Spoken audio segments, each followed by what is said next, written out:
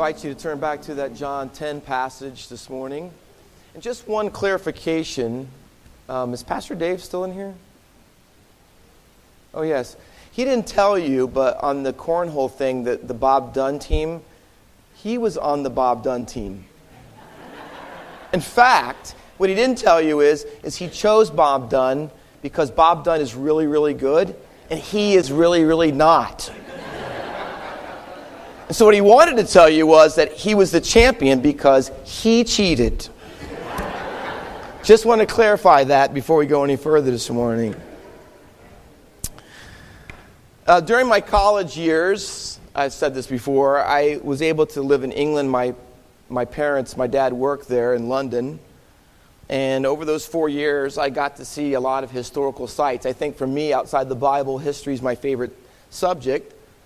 And I got to see a lot and go a lot of places in Great Britain and Europe. And I stayed in castles. I got to sleep in the room where King Henry VIII slept. I visited Windsor Castle. I was able to walk on the very first tennis court that was ever created. The Tower of London. I did a lot of services and worshiped at Spurgeon's Tabernacle. But one of my favorite things, passing by Charles Wesley, my dad, his office, I'd go walk to meet him at the end of his day, and I'd walk him home. Went by Charles Wesley's house, all the great hymn writer in our hymn book. But one of my favorites was Westminster Abbey. It is just a beautiful, beautiful building, church. And if you walk down the center aisle, kind of like our center aisle here, what most people don't realize is that, that's the place where kings and queens walk when the marriages take place and the coronations and all of that sort of thing. But smack dab, literally right in the middle of the floor, David Livingstone, the renowned missionary, is buried there. His tomb is beneath the floor. He spent his entire life as a missionary to Africa. And he spent his best years taking the gospel to the hardest places in that continent. And when he died, the reason why he was so famous and why they buried him there is because he had his body sent back from Africa to England. And he instructed, though, even though his body would be there, that they should literally cut his heart out of his body, and they buried it in Africa. So although you walk down the center aisle and his tomb is there with a grave marker on it, you walk over, kings and queens have walked over him literally for over 150 years. His body is there, but his heart is in Africa because that's what he did. He literally and metaphorically gave his heart to the great work of the gospel. And as I stood on top of his grave and I walked down the aisle, I noticed and actually took a picture back then, because the inscription reads this. It's our text. It reads, John 10:16, "Other sheep I have, which are not of this fold, them also I must bring." That was the verse on top of his grave. You see, David Livingstone was on a mission of must. For him, reaching people in Africa was a must. And that's what we've been going throughout John's gospel in this month. There's passages that talk about the mission of must. That little word is our key word that Jesus was on. And certainly that was the exact same mission that David Livingstone, the great missionary, was on. For him, reaching people in Africa with the gospel wasn't a might. It wasn't a maybe. It was a must. It was a must on an international scale. It was the very thing that he gave his life to. He had a heart of must, and the heart of must that David Livingstone had was simply a reflection of the heart of must that Jesus Christ, his Lord, had. If you read, and you can purchase a copy of it, you could read David Livingstone's journals. And the year before he died, in 1873, on his 59th birthday, he wrote in his journal this line, "My birthday, my Jesus, my King, my life, my all. I again dedicate my whole self to thee." It would be about 1 year, and he would die by his cot in his tent on his knees in prayer. That is what a heart of must looks like and sounds like. You see, if you're a believer in King Jesus here this morning, maybe God brought you here so that you could say again. See, isn't that the great? Again, Jesus, again. I dedicate my whole self to you. Not just part of it, not just the easiest. No, my whole self to you. That's what it's going to take if we as a church and God's people throughout this world are going to reach the lost with the gospel. So joining Jesus on a mission of must with David Livingstone means that we are willing to dedicate our whole self to reach people from all the nations and introduce them to Jesus, the Good Shepherd. Now, I am the Good Shepherd is the key phrase. In fact, there are 7 I am statements. Truthfully, there's more than that, but the main ones that we all know are listed throughout John's Gospel. 2 of them, number 3 and 4 in the list of 7, are in this text in chapter 10. I am the door, and I am the Good Shepherd. Now, if you know anything about Jesus and why he would have said that, it's because he's quoting from Ezekiel 34. Please don't turn there. It would be a message in and of itself. Ezekiel 34 is a prophecy about in the future that there would be a good shepherd that would come. But that good shepherd is in contrast to bad shepherds. People that were given oversight of Israel and the worship in the temple, but they were not really good shepherds. They were bad sheep. They wouldn't take care of the flock. They didn't feed the flock. They were teaching them false things. But there was a promise that a good shepherd would come. And here's Jesus' message in his day. That's me. See, I'm the good shepherd. I'm the one who's going to give my life for the sheep. Now, that was the prophecy in Ezekiel 34. But come to Jesus' day in John 9 and 10, we saw that unbelievers are marked by darkness, last week, the blind man, and this week by deafness. But in John 9, the religious leaders, because this man said that Jesus healed him and he had become his disciple, they kicked him out of the synagogue. And it's the same word expel used of casting out demons. I mean, they literally threw him out of the temple. He could no longer be in the synagogue system. He wasn't accepted religiously, socially, on any level because he claimed Jesus. But see, that's the bad shepherds. And they pushed him out because of Jesus. But see, the opposite is the good shepherd. The good shepherd came up to the blind man, healed him, and accepted him into his community, even though everyone else thought because he was blind, he wasn't worthy. See, that's the whole thing. When Jesus says to us this morning, I'm the good shepherd, it is in contrast to bad shepherds. See, that's the danger, and I want to show you or make you aware of it right up front this morning, is that when Jesus says, I'm the good shepherd, there are alternative shepherds in our world. It would be a lie for me to tell you this morning that Jesus is the only one whose voice is out there calling you to follow him. See, every single person in this room this morning, you are following a shepherd. That is not up for grabs. But what might not yet be determined yet, hopefully, is what kind of shepherd are you following? Whose voice are you listening to? You're following either Jesus's or another bad shepherd. Every single one of us have one. The question is just really which one is it? Bad shepherds give a false salvation, and as Jesus would say in this chapter, they are like thieves who destroy. See, bad shepherd, false salvation, destruction. But you have good shepherd, brings true salvation, and he delivers. It's worlds apart. And so this morning, I want you to think as you sit here, am I really one of Jesus' sheep?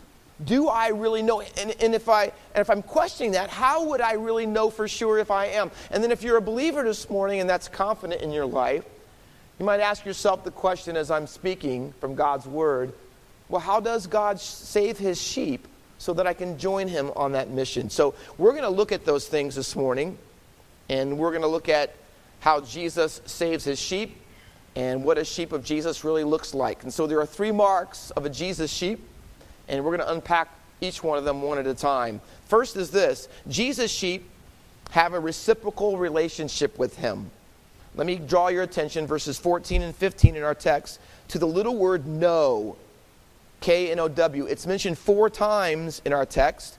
And verse 14 says, I'm the good shepherd. Now, he's going to tell you, if he's your shepherd, what would that mean for you if you were his sheep? I know my own. Remember in John 1:11, he came unto his own, and his own received him not.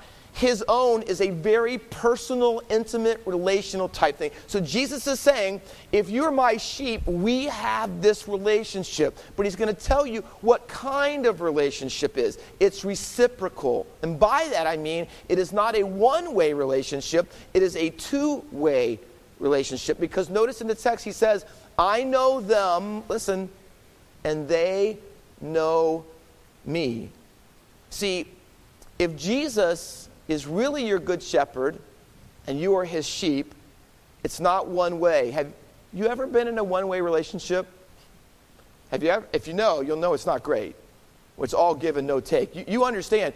And if you've ever dated someone or been involved with someone in a relationship where it's all about them and not about you, you know that's not a great experience at all.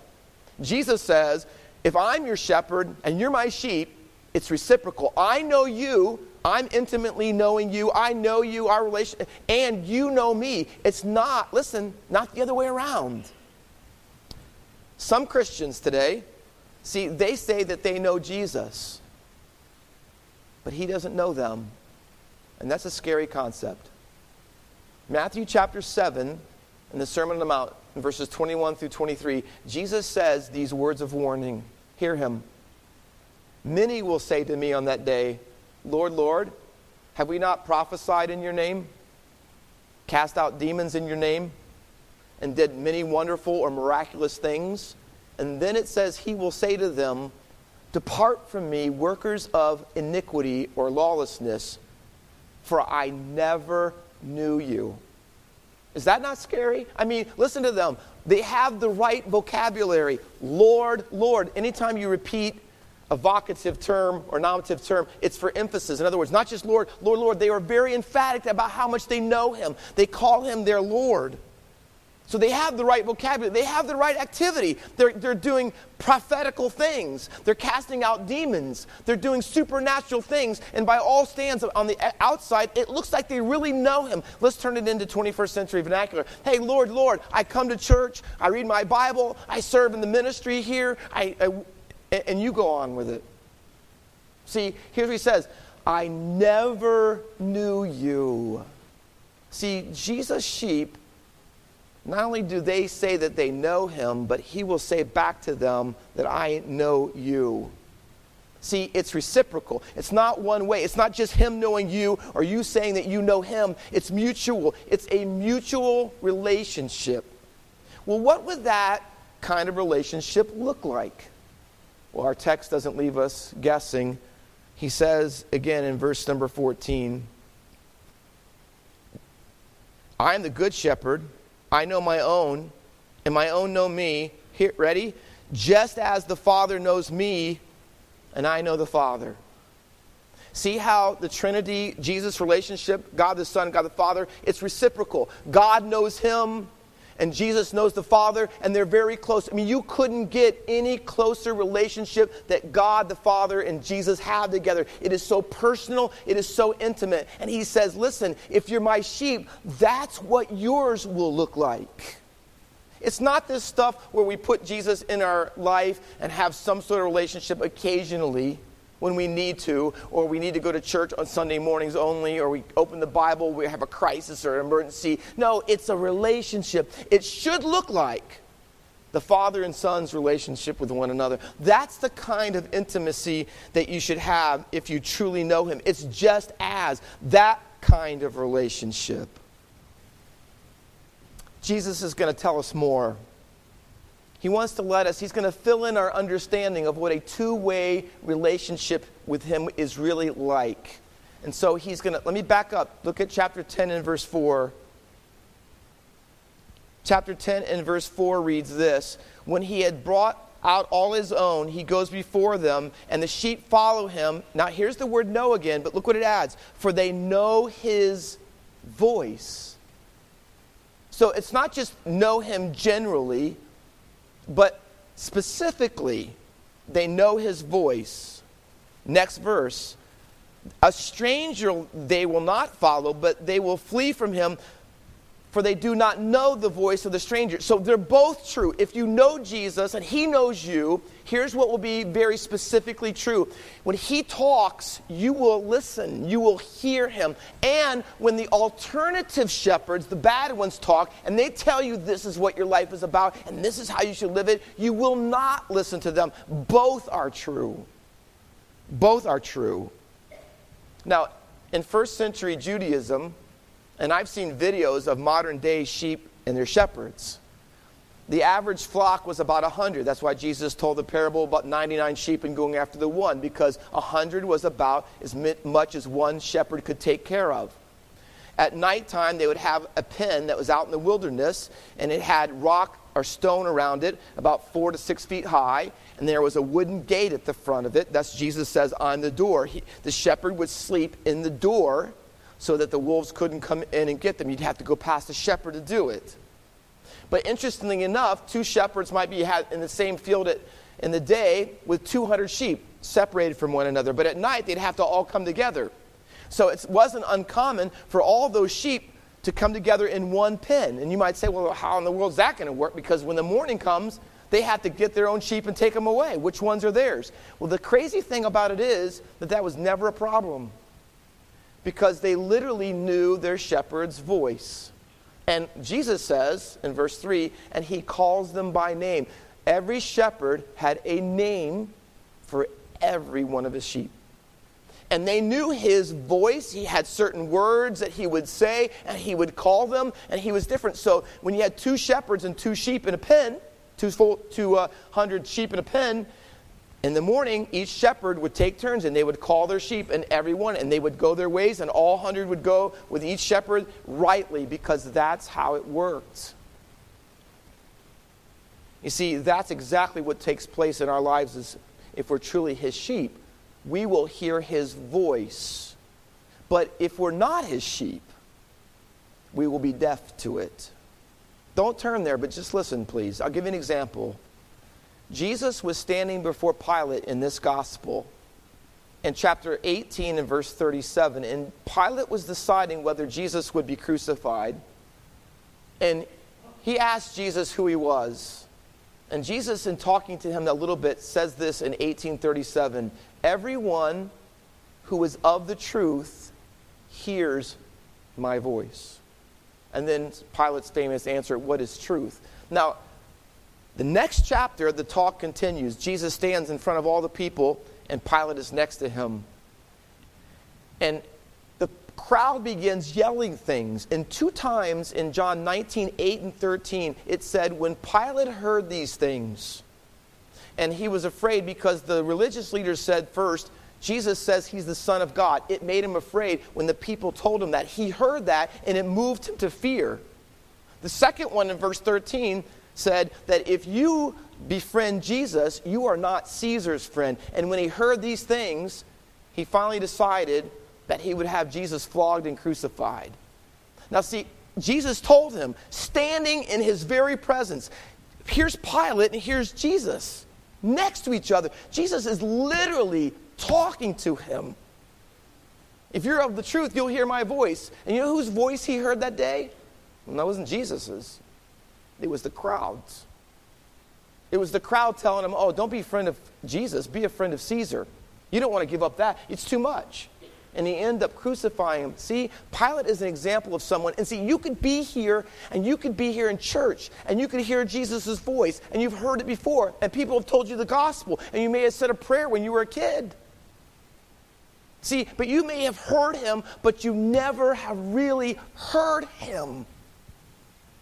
Pilate had physical ears to hear, but he didn't have spiritual ears to hear.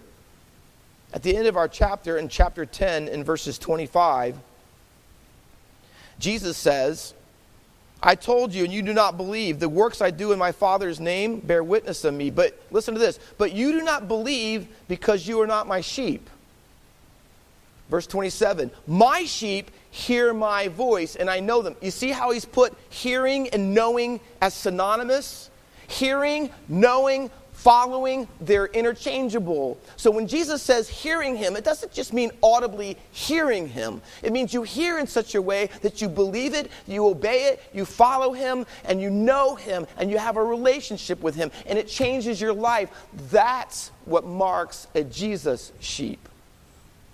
See, so I can accurately say no hearing, no following, no knowing.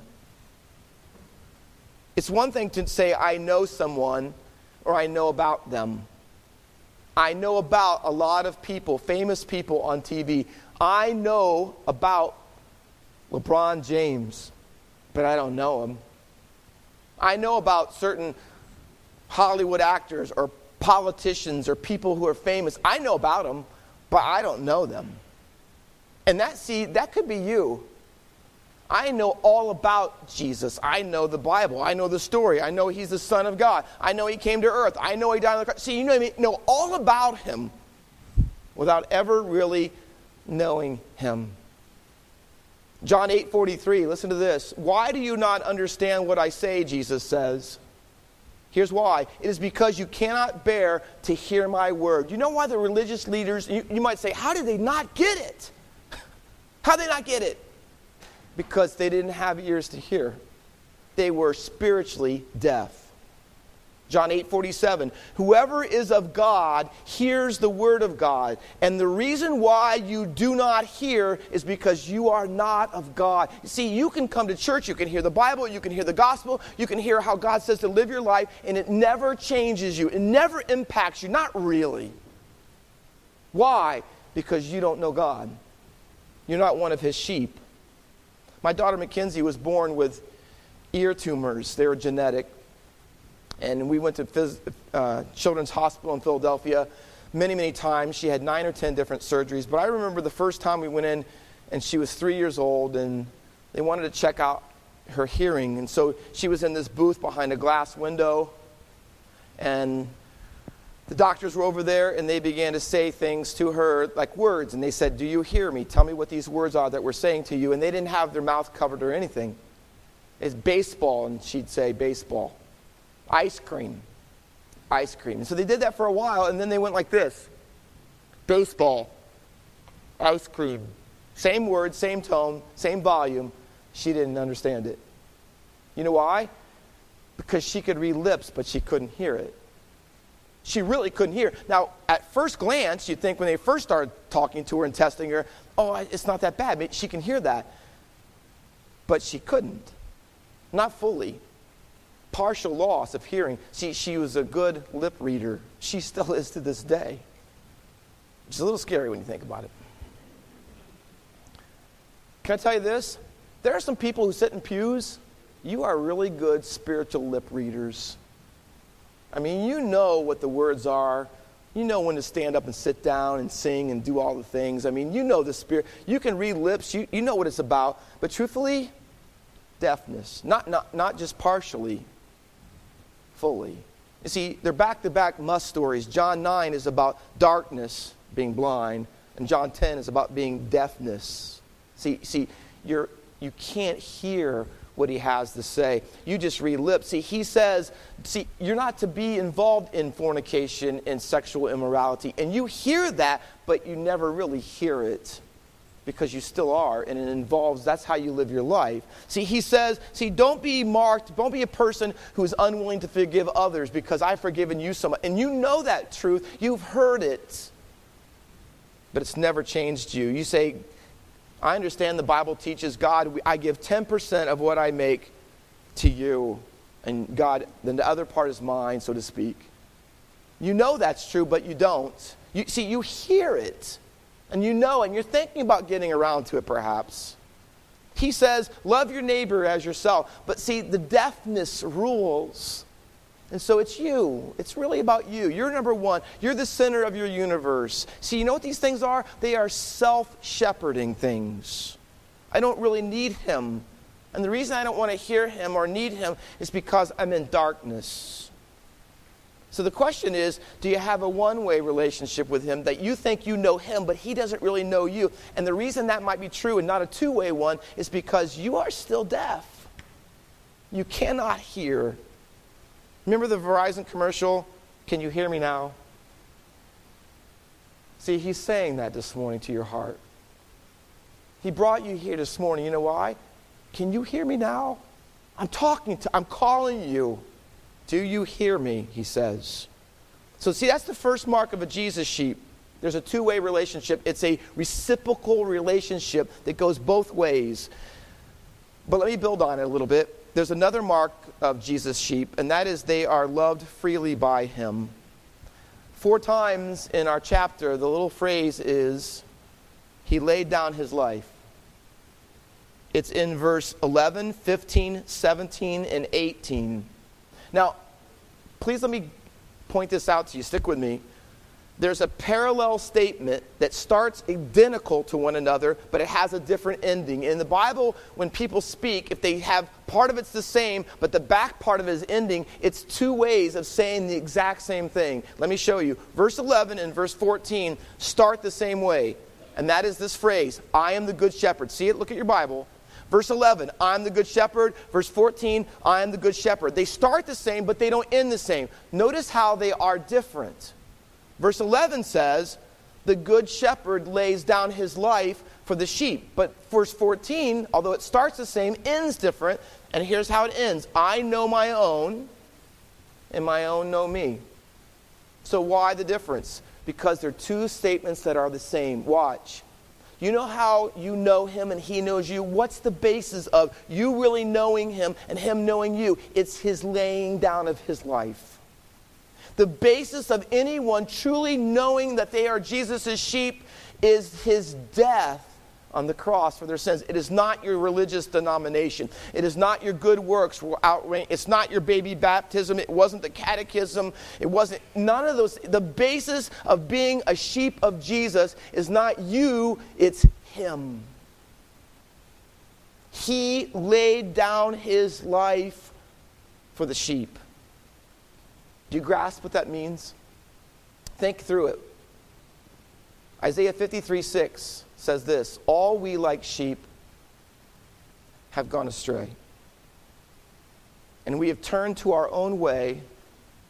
And listen, and the Lord has laid on him, same phrase, the iniquity of us all. The only way that sheep could ever come back, the only way that sheep could ever know him and stop straying and stop going away and turning away from him is that he had to have their sin laid on him. That's the basis of knowing. Perhaps you're here this morning and you are a straying sheep. And if you're honest, candid, you might say, and I've been straying for quite a while. And the Bible describes it as going astray. It means wandering off into the wilderness. That's just what sheep do. If they don't have the right shepherd, they just wander off. You know why? Because they think that they can self-shepherd, that they can do it themselves. They can handle the wilderness.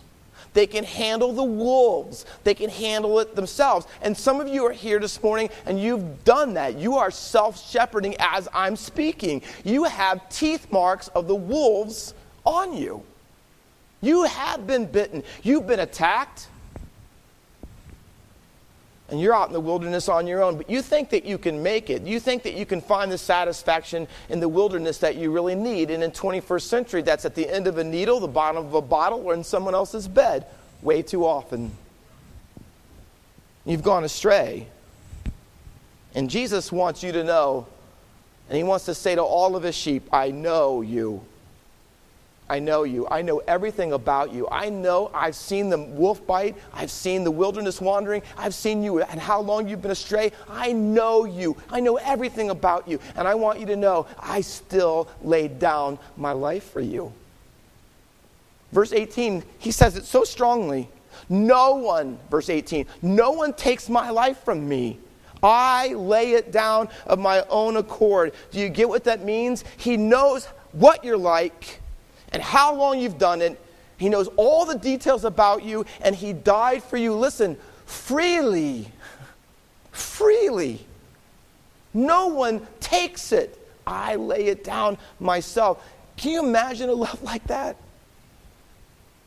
I mean, it's astonishing, isn't it, that Judas didn't take Jesus' life, although he betrayed him.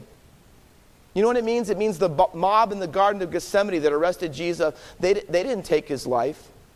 Annas, the high priest, and the Sadducees who asked Pilate for Jesus to be crucified, they didn't take his life. The false witnesses that lied about Jesus at his trial, they didn't take his life. The crowd that shouted, "Crucify him," they didn't take his life. Herod or Pilate, who teamed up together and became friends on that day and even actually gave the permission to be crucified, they didn't take his life. Did you know the Roman soldiers who actually nailed him to the tree, they didn't take his life?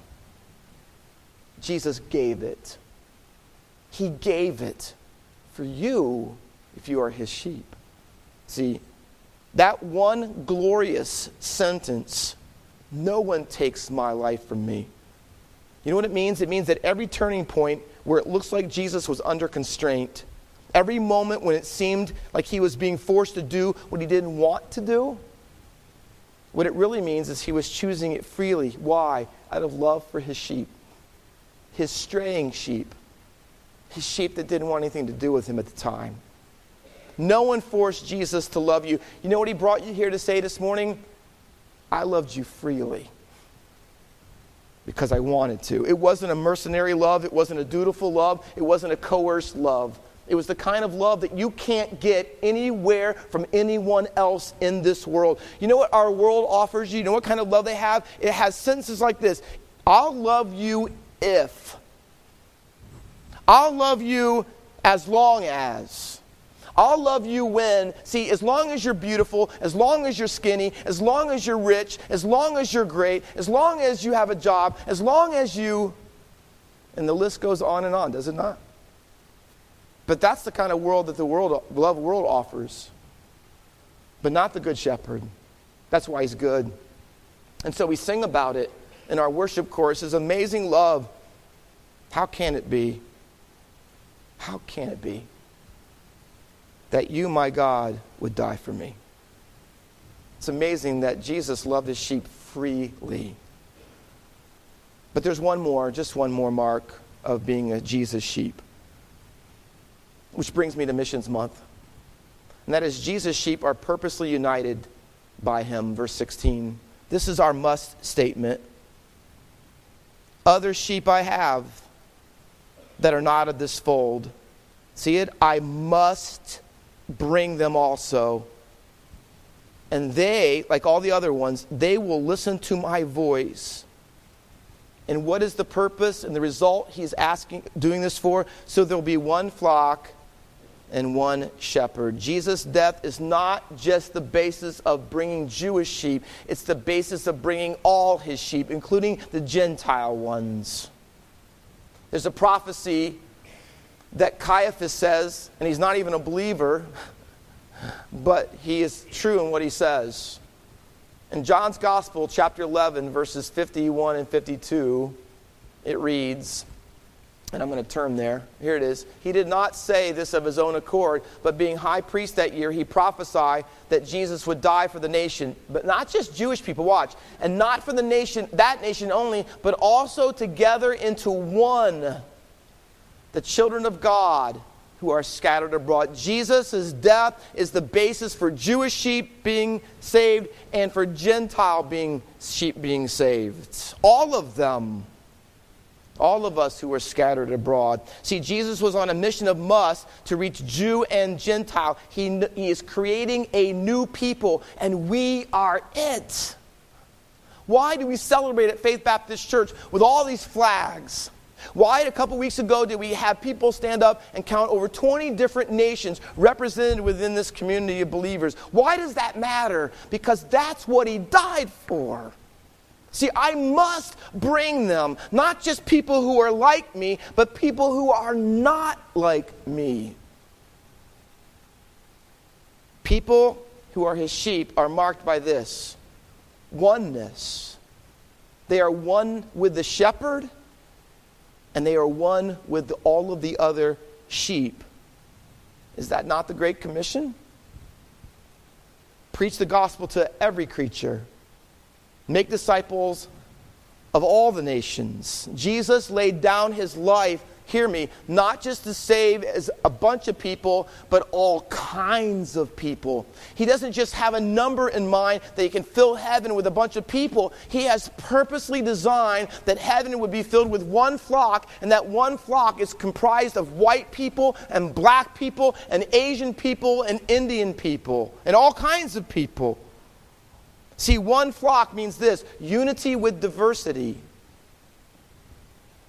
That oneness includes everybody. And this is what he has died for purposely, so that there will be a Hispanic fold, and a Haitian fold, and an African fold, and a Filipino, and an Italian, and a Polish, and an Indian, and Chinese, and Russian, and on and on and on. See, he has all these folds, and he says, I have to bring all of them. See, as a church, every year we try to keep awakening our people to this fact that God wants to reach all the nations with the gospel. Red, yellow, black, and white. The children's song, they are all precious in his sight. And that has implications, doesn't it? That means that as Jesus followers, we can never become ingrown or indifferent to the world around us. Can I give you some other musts that this one must of Jesus said? You know what it means? There's some other musts for us. We must be against nationalism, because Americans are not greater than any other nation in God's eyes. We must be against racism, because he says, I must bring other sheep from the other fold. We must be against ethnocentrism, to somehow think that our ethnicity is really better than anybody else's. We must be against ever allowing ourselves to be comfortable with the one fold mentality that believes that our fold is superior to anybody else's fold. See, we have forgotten that in America. And that is why we have the political divide and the racial divide and the gender divide. And that's part of the reason. You know why? Because we don't know the shepherd. And we're not following the musts. Let me say it straight to you. My brethren, we cannot claim to have one shepherd and live as if we are not one flock. So all the comments on social media and all the things that we say and all the divides, that should not mark God's people if we are his sheep. And he is our shepherd. One shepherd, one flock. And it shouldn't matter what the color of our skin is, our ethnic background, or the language that we speak, or the economics that we possess. See, I know it isn't easy, and I know it will cost us at great sacrifice to be that kind of community at Faith Baptist Church. But my question this morning is, how can we not, seeing that he laid down his life for us? That's sacrifice. So let me close this morning with how I began, with another quote from David Livingstone. David Livingstone, before he died, was giving an address to students at Cambridge University. And he said this: people talk of my sacrifice and how I have spent so much of my life in Africa. He asked, is that a sacrifice which brings our most blessed reward? Can we really call it that? He says, away with such a view, away with such a thought. Emphatically, it is no sacrifice. Say rather, he says, it is a privilege. All these hardships are nothing when compared with the glory that shall be revealed in us. And then he says these words, I never made a sacrifice. Do you think that what we have to go through to reach people of all the nations and what we have to be able to willingly do is hard on our part? Look to Calvary. That's hard. Look to the cross of Jesus. That's sacrifice.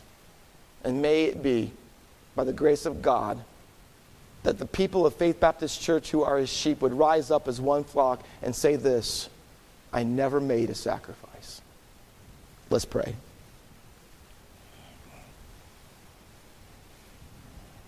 With every head bowed and every eye closed and no one looking around, you're here this morning and you say, Pastor Walker, I'm not really sure after I heard your words from John 10.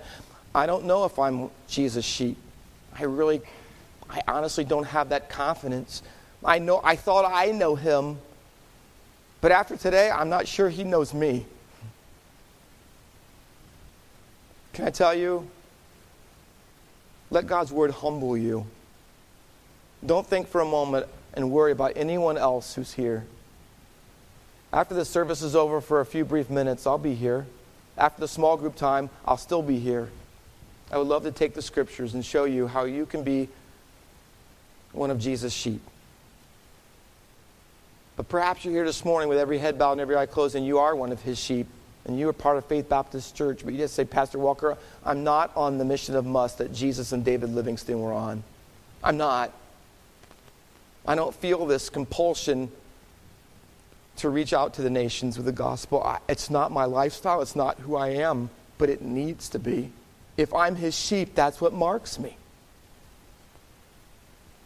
And I'm going to pray that you would pray for, I'm going to ask that you'd pray for me, that God would help me to live out what it means to be his sheep.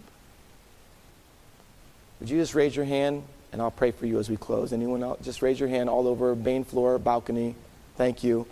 Thank you. Anyone else? Anyone else? Thank you. Thank you. Anyone? Thank you. Anyone else? Thank you.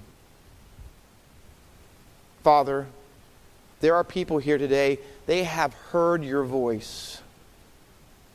Because that's what your sheep do. They can actually hear you, and it makes a difference. But there are some, and perhaps more than we'd ever imagined, they're here, and they haven't heard a word you said. If they're your sheep, Father, I pray, open their ears that they might hear.